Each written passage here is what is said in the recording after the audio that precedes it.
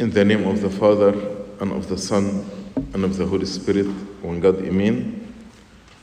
Tonight, we will study chapter 23 from the Gospel of St. Luke.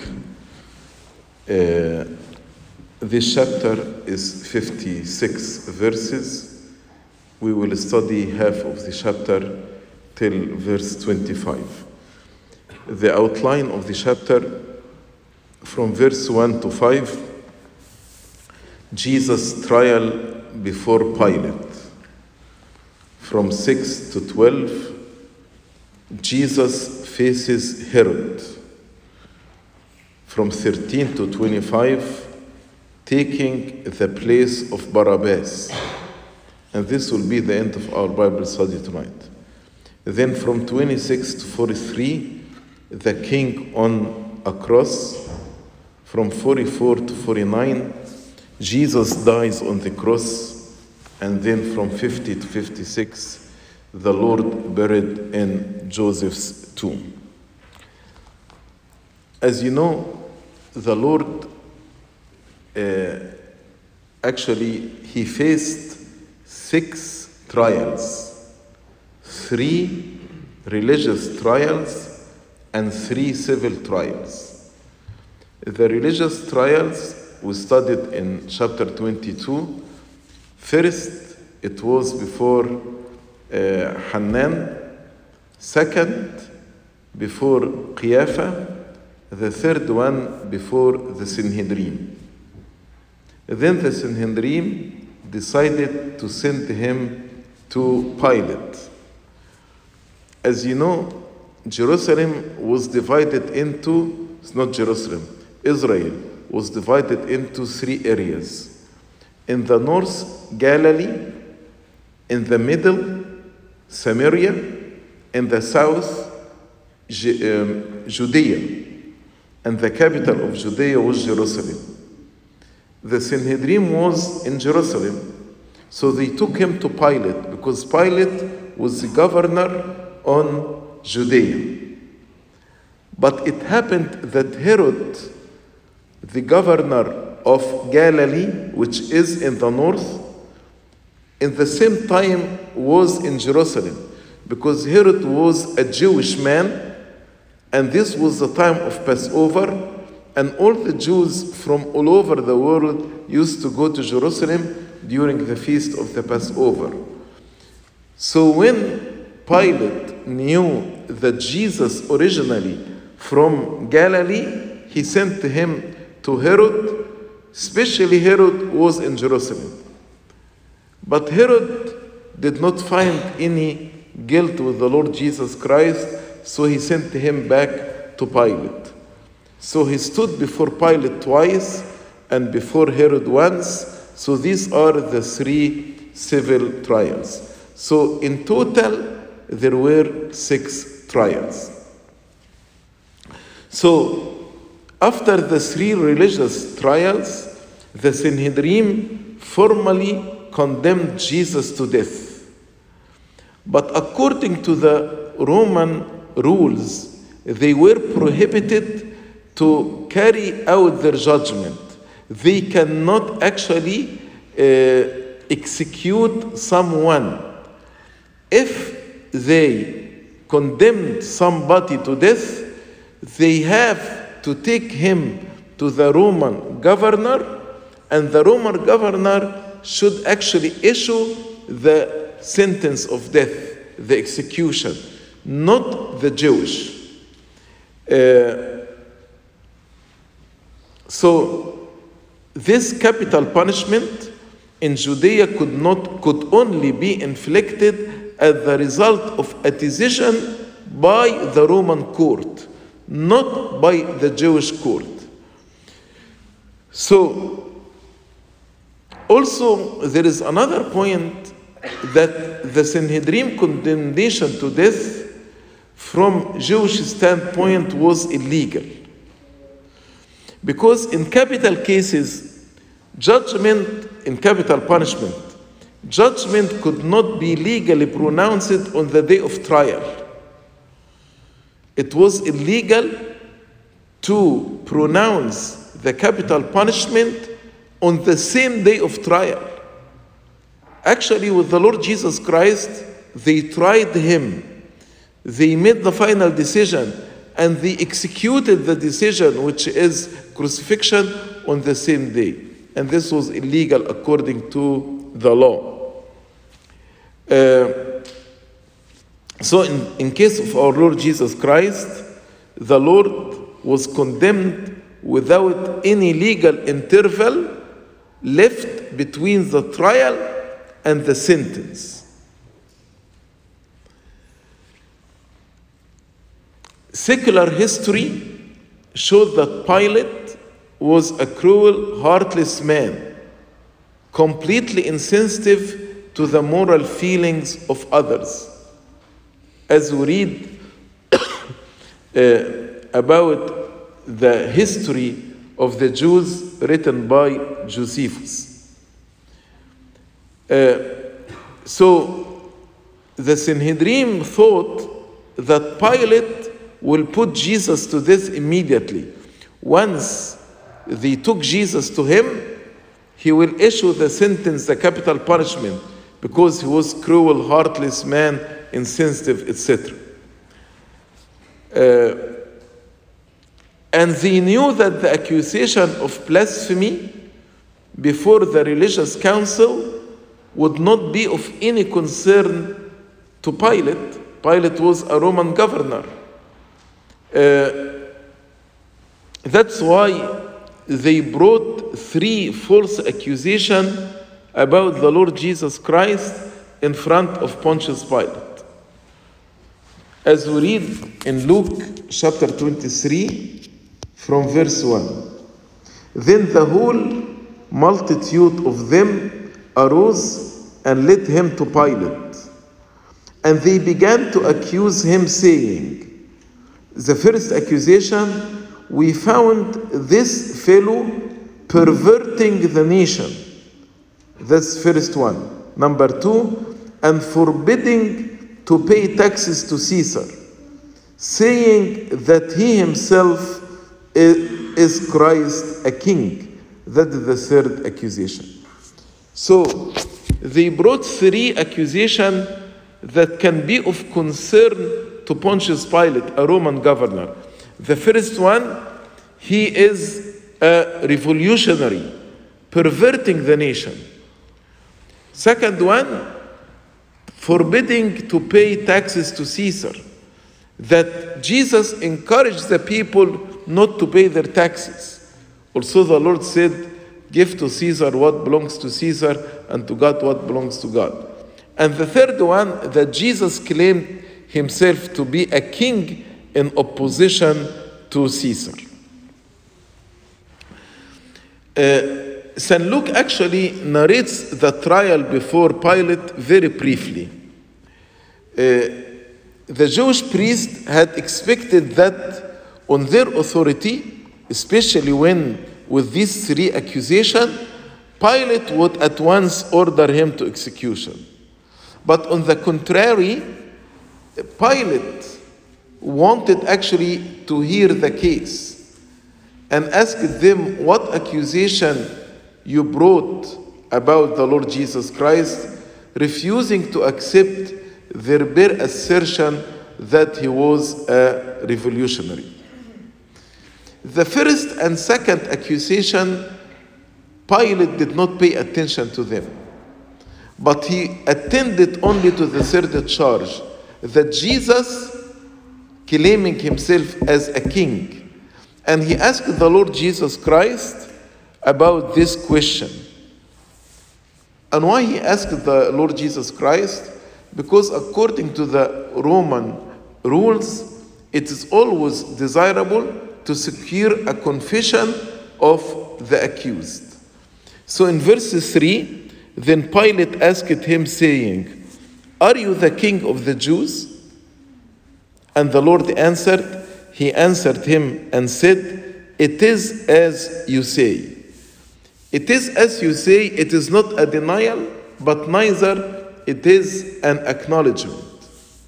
Because the Lord, yes, he indeed a king, but not an earthly king. He is heavenly king. And Jesus gave Pilate the same reply that he gave to the high priest when he asked him the same question. Pilate, as I told you, he was a cruel, ruthless man, but he was not foolish. He was wise. He was smart. So he could see through the motives of the religious leaders of Israel. And he had no problem in assessing Jesus and the whole situation by the declaration, "I find no fault in this man." As we read in verse 4, "So Pilate said to the chief priests and the crowd, 'I find no fault in this man.'" He saw this beaten, bloodied man before him, because the Jews had beaten the Lord Jesus Christ during the night. In addition, he could not find any evidence to support the charge of treason against the Roman Empire. They had no evidence that he claimed to be a king or prevented people from paying taxes. And Jesus did not look especially royal as he stood before Pilate. In response to what Pilate said, that "I find no fault in this man," the religious leaders became more fierce and emphasized their accusation that Jesus was a leader of an uprising. He stirs up the people, not only here in the city, but in the northern district in Galilee, because Nazareth was in Galilee, Capernaum was in Galilee, and Jesus spent most of his time in the north, in Galilee, not in Judea. As we read in verse 5, but they were the more fierce, saying, "He stirs up the people, teaching throughout all Judea, beginning from Galilee to this place." Verse 6, when Pilate heard of Galilee, he asked if the man were a Galilean, and as soon as he knew that he belonged to Herod's jurisdiction, he sent him to Herod, who was also in Jerusalem at that time. So, to stir up the people, this was a crime that any Roman governor would be concerned with. So when the religious leaders of Israel saw that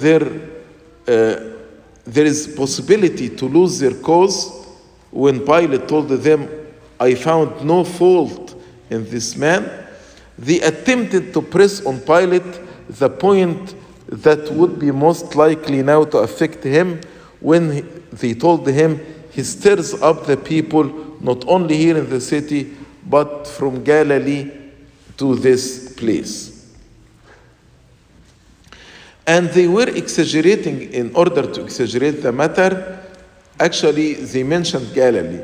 But Galilee was a good opportunity for Pilate to escape, to send him to Herod. St. Cyril of Alexandria says, "They led Jesus to Pilate. They, Israel, too, were given up to the Roman soldiers when Titus, the Roman leader, actually destroyed Jerusalem, burned the temple, and burned the city.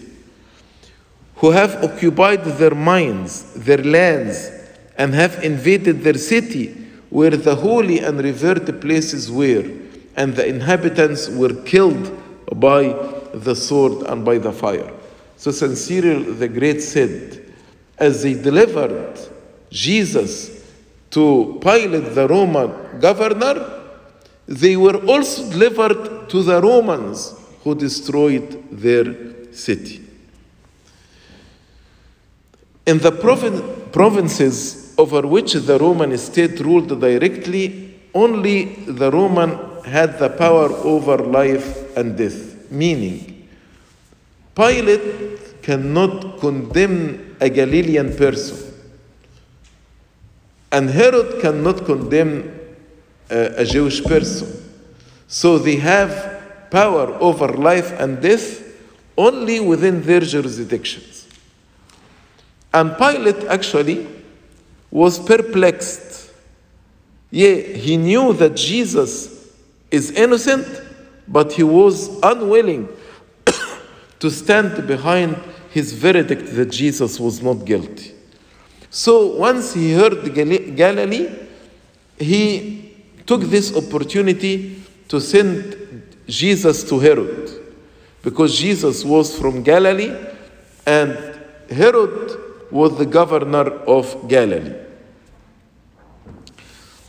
This situation actually very peculiar to St. Luke. St. Luke, the only evangelist who mentioned what happened between Pilate and Herod.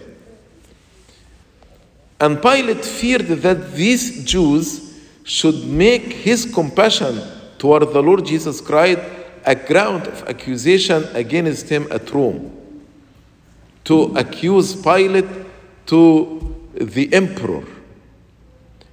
Because as any public figure, Pilate also had enemies. So he wanted to get rid of the whole situation by sending Jesus to Pilate.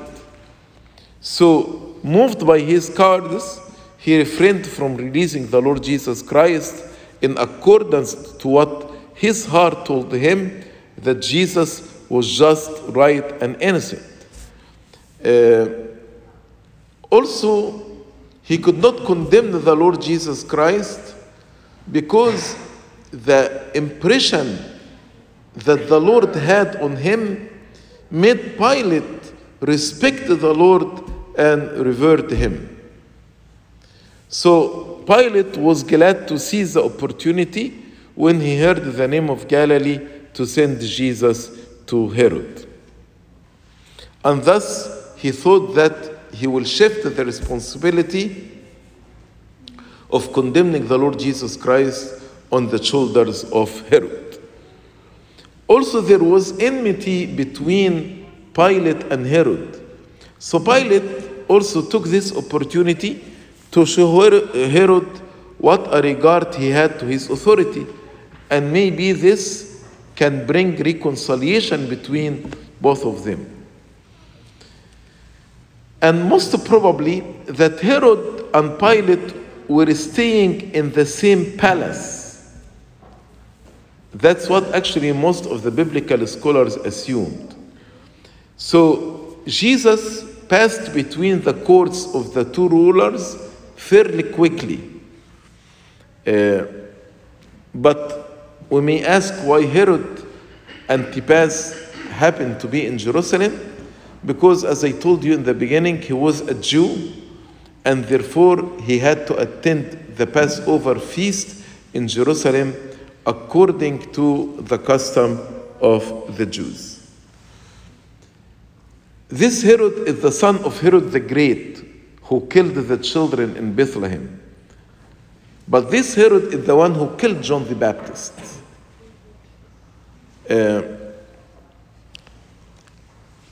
And although Jesus grew up in Jerusalem, in Galilee, and preached in Galilee, and spent the most of his ministry in Galilee, and preached frequently in Galilee, wrought miracles there, but Herod had never seen the Lord Jesus Christ. Herod had countless opportunities to hear the Lord Jesus Christ again and again, because the Lord did not speak in secret meeting or in hidden places. And Herod surely heard much about the Lord Jesus Christ, but he had no interest in spiritual life. His only interest to be amused and entertained, like what happened at the party of his birthday that ended by killing John the Baptist. So Herod gave his attention to Jesus and was exceedingly glad to see him, maybe because he said it's a time for Jesus to perform a miracle, and I watch how a miracle is performed. As we read in verse 8, now when Herod saw Jesus, he was exceedingly glad, for he had desired for a long time to see him. Why you did not see? No interest. Because he had heard many things about him, and he hoped to see some miracle done by him. That's all what he cared about, just to see some miracle done by him. Then Herod, questioned him with many words, but he, Jesus, answered him nothing. And the chief priests and scribes stood vehemently, accused him. So apparently they accompanied the Lord Jesus Christ to the court of Herod. So Herod wanted to hear from Jesus and wanted to see Jesus to do miracle for him. So the interest to hear Jesus and to see Jesus was not a sincere one, but was for his amusement. So this interest was for his condemnation, not his praise. Jesus would not give him one word in return to his many words, nor work any miracle in his presence. Herod, who was a murderer of the prophets, he killed John the Baptist, and who had no higher motive than mean curiosity, deserved no answer. That's why the Lord did not answer him. In his judgment, whether it be with the chief priest or Pilate or Herod, the Lord kept silent. In front of Herod, Pilate, the chief priest. So the words in Isaiah were fulfilled. He was led as a lamb to the slaughter, and as a sheep before its shearers is silent, so he opened not his mouth. And I like to remind you, on Covenant Thursday, when Abuna chooses the lamb, the church is silent. Deacon don't chant Kyrie eleison or Elul Urban. They are silent. Because this time, choosing the lamb is a time symbolizes the trial of our Lord Jesus Christ. And as Jesus was silent, so there is silence in the church on that specific day when Abuna chooses the lamb. And as I told you, the accuser, the chief priests and scribes, accompanied the Lord Jesus Christ. And they unjustly and violently accused the Lord, trying to make it appear that he had been guilty of the same things they had accused him before Pilate. Even when others vehemently accused him, Jesus remained silent. Jesus had nothing to say to Herod, because Herod did not deserve an answer. So there is a wisdom called wisdom of speaking and silence. There is a time you must speak, and if you are silent, this is considered lack of wisdom. And the opposite is true. There is a time in which you should be silent, because if you speak, it will be foolishness. Verse 11, then Herod, with his men of war mean soldiers, treated him with contempt and mocked him, arrayed him in a gorgeous robe, and sent him back to Pilate. So men of war soldiers or bodyguard. Herod does not enter into the charges like Pilate. He did not ask the Lord Jesus Christ about the charges. He asked him to perform a miracle. And Herod, foolishly enough, he thinks that justice will be done not means by investigation and punishment, but by contempt and mockery. When actually he treat him with contempt and mockery, maybe Jesus will confess or admit the charges against him. Then he arrayed him in a gorgeous robe. Gorgeous, the Greek word, means a white or shining robe. That is the translation of the Greek word.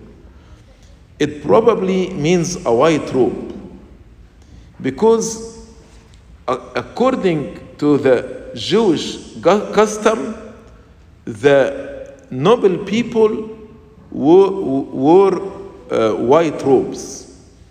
So in such a robe, Herod, by way of mockery, arrayed him, because Herod was a Jewish man. So he arrayed him as a king according to the Jewish tradition. But in Roman, the nobility among Romans were purple, not white, for the most part. That's why the soldiers of Pilate, who were Romans, put on the Lord Jesus Christ purple robe. So they arrayed him in white robe according to the Jewish custom at Herod's palace or court. And they arrayed the Lord in purple according to the Roman custom when the soldiers of Pilate mocked him. So both of them, Herod and Pilate, following the custom of their own country, went by the way of mockery to mock the Lord Jesus Christ as a king. They clothed him in robes of state.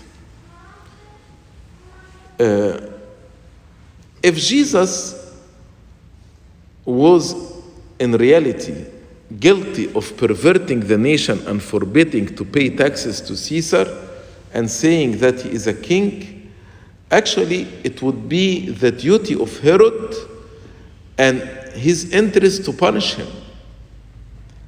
And he would be in trouble if he did not punish him. So the fact that Herod did not punish the Lord Jesus Christ, this means the Lord was innocent. As we read in verse 11, that he sent him back to Pilate. That very day, Pilate and Herod became friends with each other, for previously they had been at enmity with each other. So Herod could not convict the Lord Jesus Christ, not knowing what to make of him or the charge against him. And he also was unwilling to put him to death. Maybe he did not forget the case of John the Baptist and how he felt guilty after killing John the Baptist. That's why he decided to send Jesus back to Pilate, and he thought this is the right decision to do. But as I told you, his dismissal of the case, especially the Lord was Galilean, was a deliberate acknowledgement of his innocence. Also, Pilate sent Jesus to Herod as a token of respect. That's why also maybe Pilate sent Jesus to Herod to put an end to their disagreement. Herod returned this respect by sending Jesus back to Pilate, and this resulted in their reconciliation. But the special cause of the enmity, we don't know. It is unknown. Verse 13, this now the sixth trial and the last one. Then Pilate, when he had called together the chief priests, the rulers, and the people, said to them, "You have brought this man to me as one who misleads the people. And indeed, having examined him in your presence, I have found no fault in this man concerning those things of which you accuse him. No, neither did Herod." So Pilate, he confirmed that Herod found Jesus innocent. "No, neither did Herod, for I sent you back to him, and indeed nothing deserving of death has been done by him. I will therefore chastise him and release him." So after Herod had sent back Christ unto Pilate, Pilate gathered the chief priests to consider what should be done to the Lord Jesus Christ. Pilate clearly declared that the Lord is innocent of any crime. And this was the result of careful examination of both Jesus and the evidence brought against him. Now was the golden opportunity which Pilate should have seized in order to do what he knew to be right. He examined him, Herod examined him, both of them found him not guilty. So what should he do? He should release him. Any fair or just judge should release the Lord. But he was anxious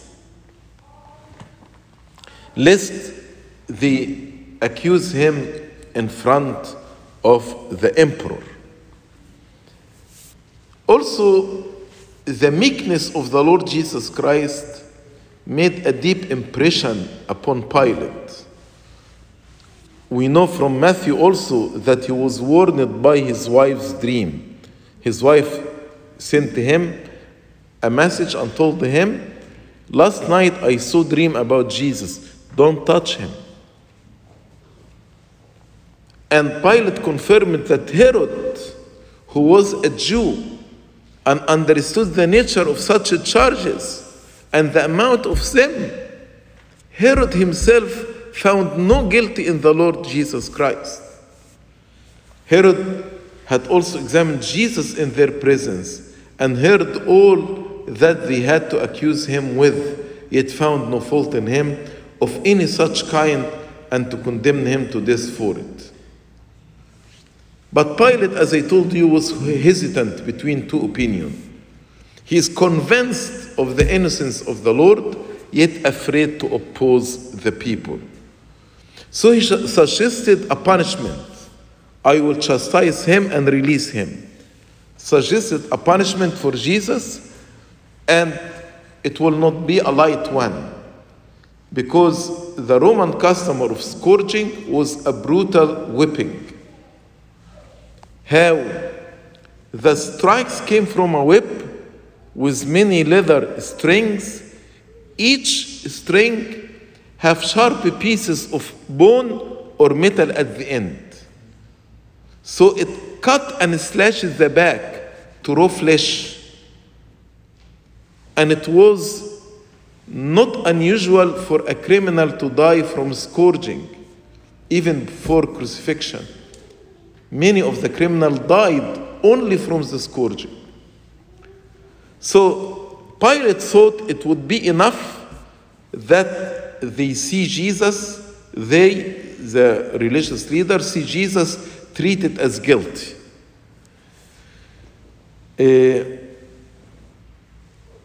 And this was the point at which Pilate began to yield to the fatal indecisiveness, which soon passed into guilt and made it afterward impossible for him to escape. Just by entertaining the idea of chastising the Lord Jesus Christ, this means he started to move one step forward toward condemning the Lord Jesus Christ to death. Because if you believe that Jesus is innocent, an innocent man does not deserve even a light punishment, much less a severe one, like scourging him. So why he said, I will therefore chastise him. Pilate believed he had a way for Jesus to escape death. What this way? We read in verse 17, for it was necessary for him to release one to them at the feast. And they all cried out at once, saying, away with this man and release to us Barabbas. He planned to release him according to the custom of releasing a prisoner every Passover season. He was under the necessity of releasing one criminal at this feast. The custom had now been so completely established that Pilate was obliged to attend to it. Pilate thought that the people will love and sympathize with him if he let Jesus go, even though the Jewish leader do not want Jesus to go free. But he said, if I chastise him, they will allow me to release him according to the custom of releasing one prisoner every Passover feast. But the crowd, whom Pilate was convinced would release Jesus, instead condemned Jesus and asked for Barabbas to be released. The chief priests, the rulers, people immediately enraged at the proposal of Pilate in a most clamorous way and cried out as one man, not bearing to hear of his release after they had got him in their hand. So they don't want to hear even the idea that he will be released. They finally arrested him. How now you are going to release him? So they demanded the release of another criminal who was actually guilty of the crime while they had falsely accused Jesus. So they condemned the innocent to death and asked the criminal who is guilty to be released. Verse 19 tells us about the crime of Barabbas, who had been thrown into prison for a certain rebellion made in the city and for murder. Barabbas had made an uprising with some partners and had also committed murder in the uprising, a crime which they could not dare to charge Christ with. They could not actually charge Christ that he killed somebody as Barabbas did. The people begged life for such a criminal, preferring him to the Son of God, Jesus, who had always made it his whole concern and care to do them good. All his ministry, he did good to the people, and at the end, they wanted him to be killed. Verse 20, Pilate, therefore, wishing to release Jesus, again called out to them, but they shouted, saying, crucify him, crucify him.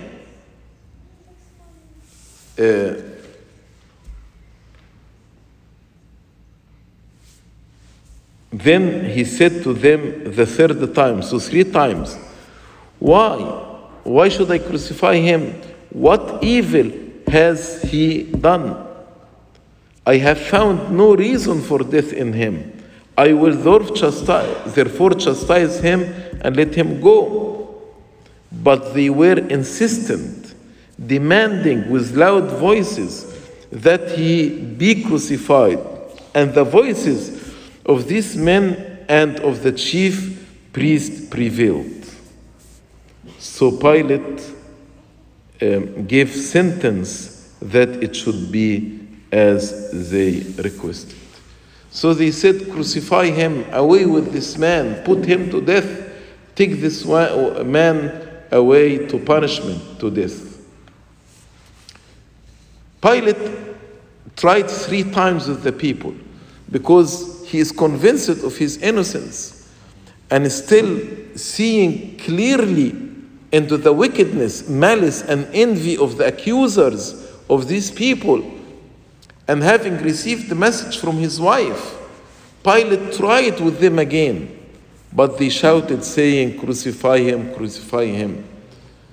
So, shouted means there was increasing violence and intensity. They were fierce and furious, louder, the more they perceived that Pilate wanted to save him and release him. They were more desirous to have him crucified. We can see here how this is considered a strange scene. A cruel, ruthless, merciless Roman governor trying to win the life of a miracle-working Jewish teacher against the persistent, tireless effort of both the Jews leaders and the crowd.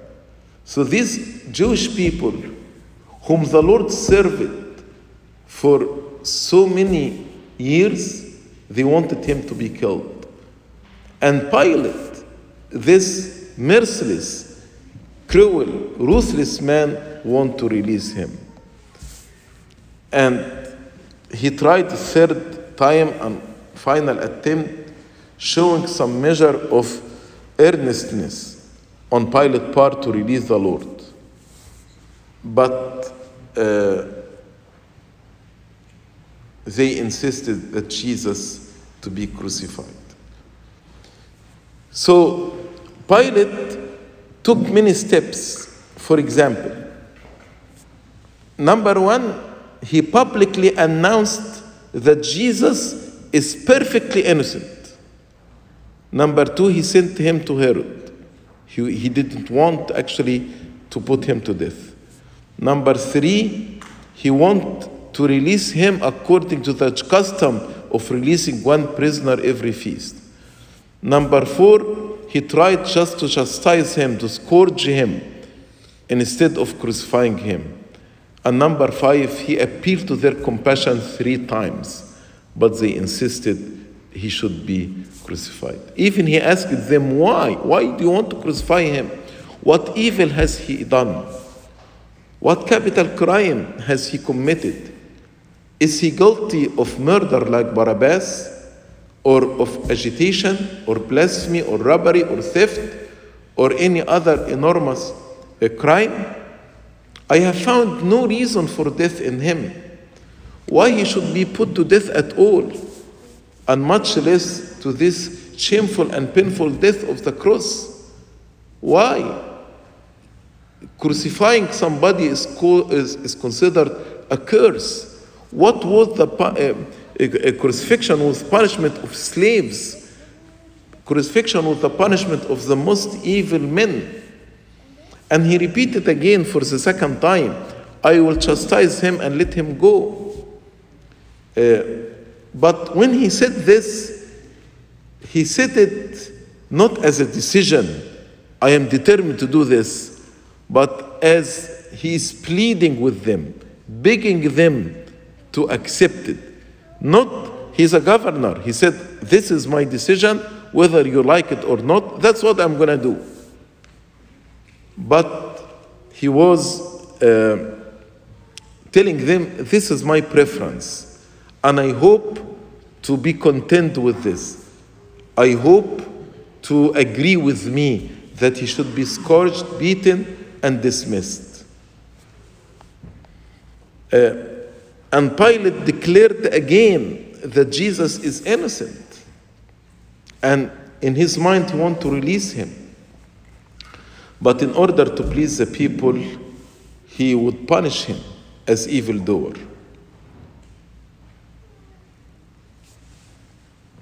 But again, the argument, why even you want to chastise him if you declare he's innocent?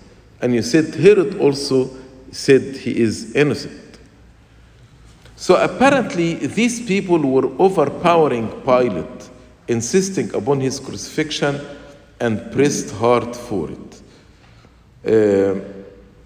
And their voices prevailed upon Pilate to grant their request, contrary to the dictates of his own conscience and the conduct of Herod and the message of his wife.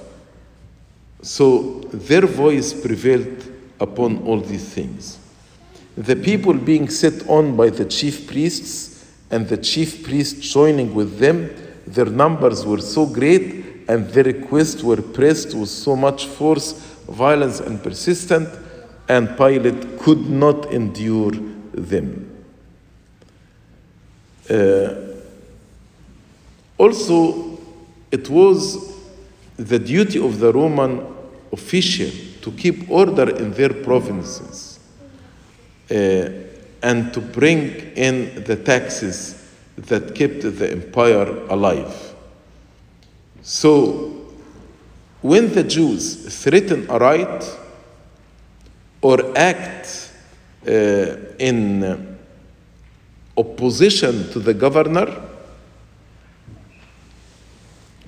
that's why the governor, out of fear, he will yield to the people as an act of self-preservation, so he will yield to the people.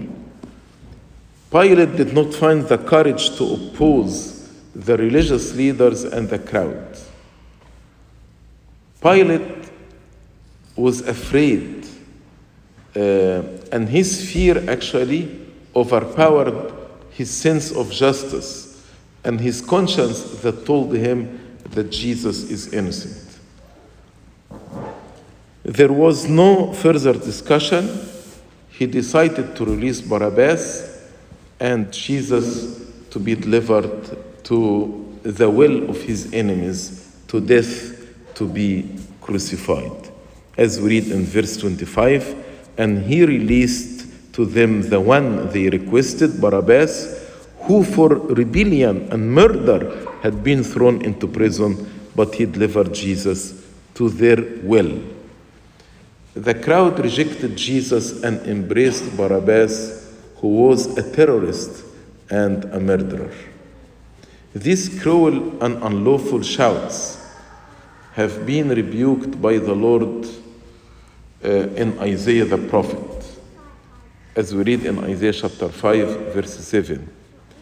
For the vineyard of the Lord of hosts is the house of Israel. The men of Judah are his pleasant plant. He looked for justice, but behold oppression. For righteousness, but behold a cry for help. There is a beautiful meaning in releasing Barabbas instead of Jesus. The word Barabbas, bar means son. Abbas, from the word Abba, means father. So Barabbas literally means the son of the father. Barabbas represents all of us, because all of us, we were guilty of sin and were condemned to death. But Jesus, the innocent, died instead of us. He took our punishment and he released us, and we became sons of the Father. We became Barabbas, sons of the Father, became children of the Father. So, as Saint Athanasius said, the Son of the Father became Son of Man in order to make we, children of men, to be children of God the Father. That's why Pope Shenouda wrote a very beautiful poem called Min Alhan Barabbas, because as I told you, Barabbas symbolizes all of us who were sentenced to death, but the Lord died instead of us and released us, and we became the spiritual Barabbas, mean children of the Father, while the Lord carried our sentence and died to death. This concludes our Bible study tonight. Glory be to God forever and ever. Amen.